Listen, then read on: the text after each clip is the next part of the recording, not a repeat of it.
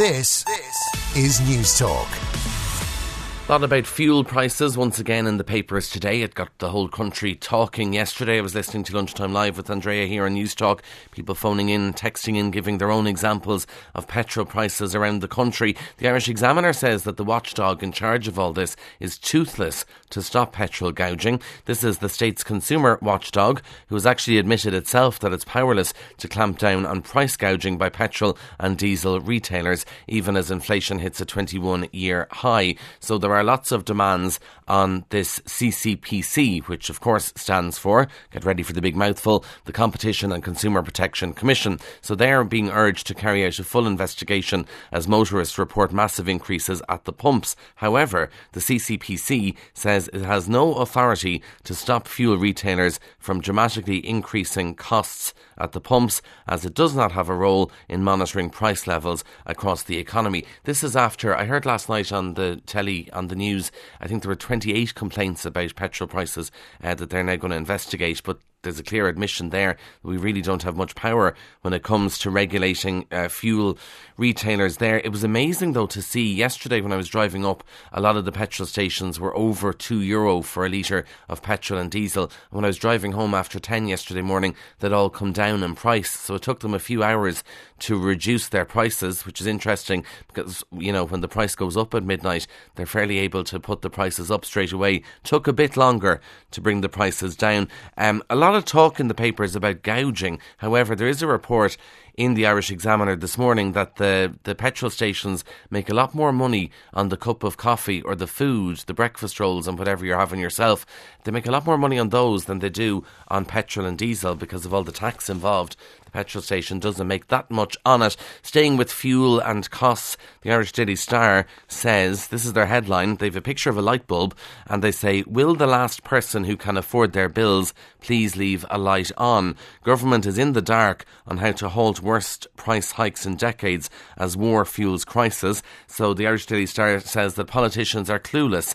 Inflation has soared, everything from fuel, electricity, food, rocketing in price, and essentially they think that Eamon Ryan and the government have left us at the mercy of price gougers. The Irish Daily Mail says Europe's biggest refugee crisis since the war. Another 2 million people are to flee Ukraine within days, and Ireland may have to take in more refugees as a result of that. There's 2 million who've managed to escape Ukraine already, and the UN and everyone reckons that could go up to 4 million. Just an extraordinary evacuation of a country in 2022. The Irish Independent has a really harrowing account from a reporter who's in Mariupol, and they say that families trapped inside Mariupol are now fighting each other for food as Russian forces kept up their bombardment of the port city a day after 3 people died in an attack on a maternity hospital. So that's how desperate people are, that they're fighting each other for food.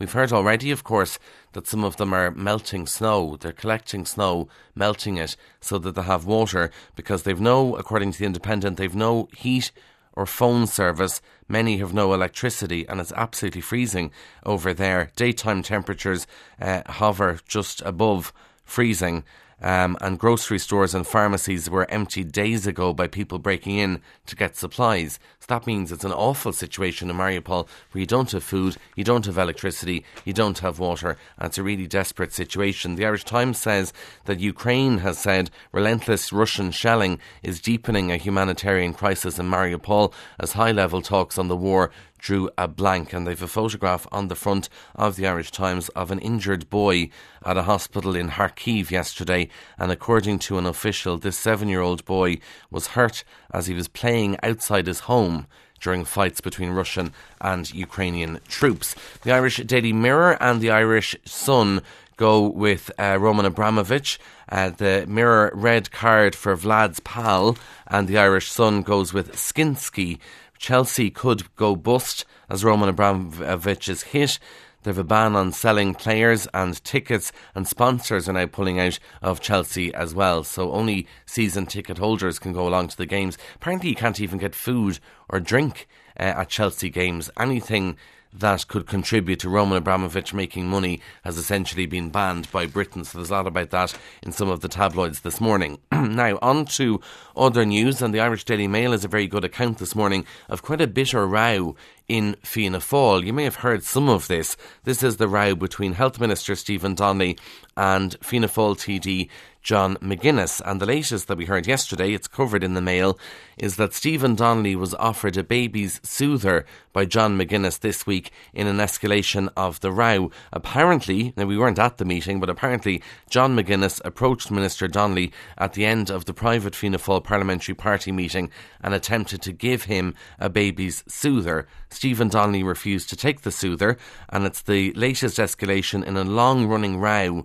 between the two. One source told the Mail that they couldn't believe it and were prepared for a major bust-up between the pair. Stephen Donnelly didn't take it. It was at the very end of the meeting when McGuinness walked up and approached him. I think Mr McGuinness is considering sending it to Robert Watt now instead.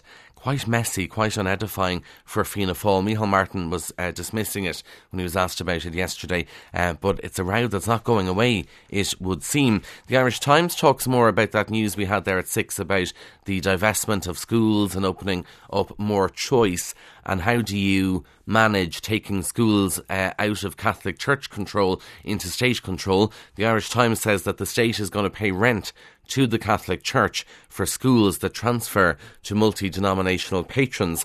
This is all under a new 40-year lease, and it's part of the Department of Education's deal with Catholic bishops aimed at giving greater choice in primary education for families. So what will happen is the Catholic Church would retain ownership of schools and get rents which take into account that the schools may have benefited from state capital investment in the past. A few details to be ironed out there, and we'll see what happens with some of those pilot projects. Now, we were telling you about the cost of fuel obviously going up. Interesting report in the Irish Mirror that just puts into context how much things have gone up in the past year. So not so much to do with Russia, Ukraine, but just in terms of the cost of living generally.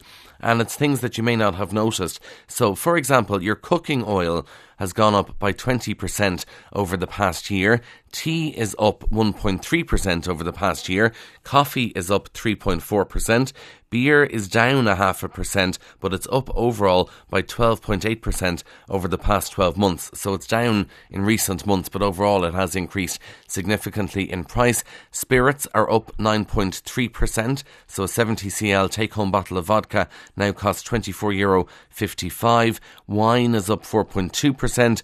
Milk has also gone up. Beef has gone up. Hairdressing's gone up. Cinema prices rose 2.4% in the last month. Potatoes have gone up. Pork, dental services, rice has gone up. It's just amazing living in Ireland now, how much it's actually costing us compared to this time last year. Now, final story for you comes from the Daily Telegraph this morning, and it'll be interesting to see. We've a lot of talk about sexual harassment in Ireland and bringing in, legislation to do with the area of sexual harassment. Well, across the water, according to the Daily Telegraph, staring is now considered sexual harassment.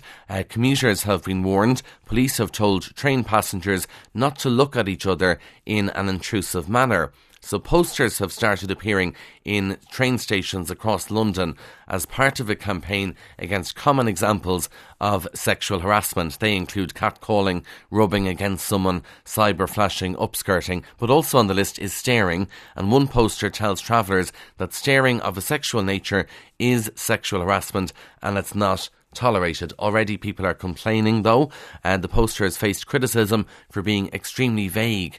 And it is one of those things, how do you prove that someone was staring at you for too long or staring at you in a sexual way? One broadcaster, Esther Krakow, said, how do you even define that? How would this stand up in a court of law? It's extremely vague. Let's see if staring is introduced as an offence here. Anyway, on 106 to 108 FM and at newstalk.com. This is News Talk.